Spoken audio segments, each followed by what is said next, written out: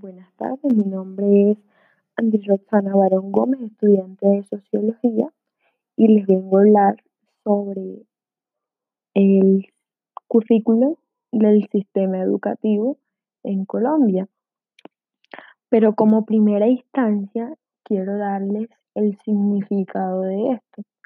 Y se dice que esto es un conjunto de criterios o un plan de estudio. Y se dice que dentro de este existe una programación o unas metodologías.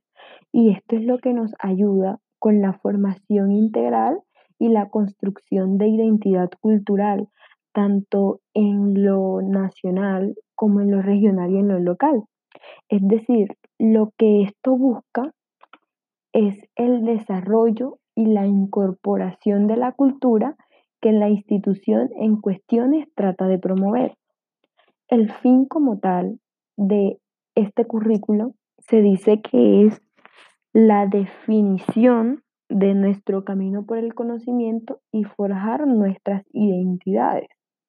Ahora bien, cuando hablamos de educación, se dice que es la formación permanente que va desde lo personal a lo cultural y lo social. Se dice dentro de esto que se ve fundamentada la dignidad, la integridad y va desde los derechos y deberes de cada una de las personas que ejercemos. Ahora bien, cuando hablamos del currículum de la educación, lo que esto tiene establecido es construir las orientaciones para que las instituciones educativas del país ejerzan autonomía para adelantar el trabajo curricular y el mejoramiento de la calidad de la educación.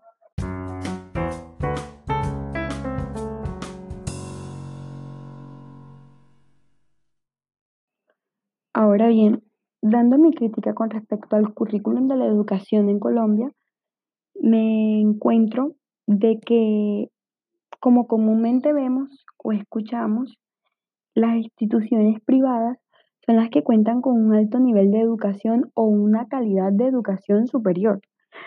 Pero también encontramos que en la actualidad el desarrollo del conocimiento en Colombia está siendo muy deficiente, porque encontramos que no se está colocando en práctica el desarrollo del pensamiento epistémico y de la calidad.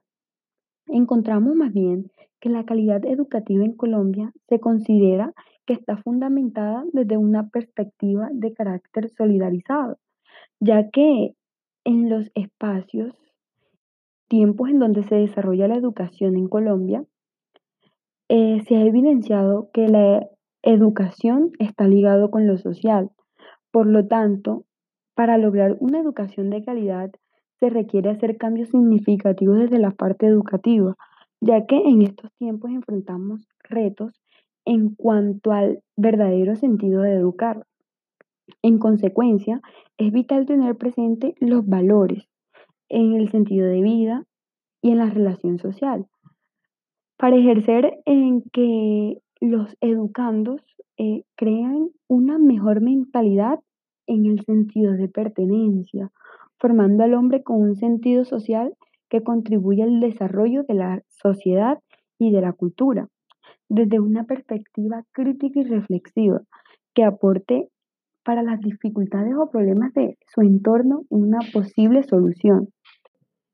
Entonces encontramos que el resultado de la educación es el resultado de un hombre integral que sabe vivir dentro de la sociedad. Esto es lo que le permite eh, dar un verdadero significado de tener una buena calidad educativa, ya que esto es lo que principalmente depende de nuestro desarrollo y avance en nuestro país.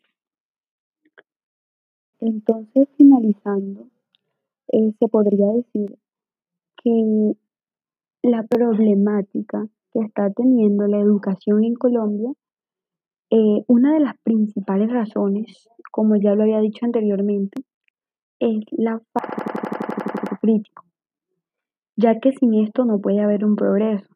Por eso, en vez del dogma o de las ideologías, nuestras escuelas, colegios y universidades Lo que debe hacer para una buena educación es la argumentación rigurosa y basada en mejores evidencias para nuestra educación. Gracias.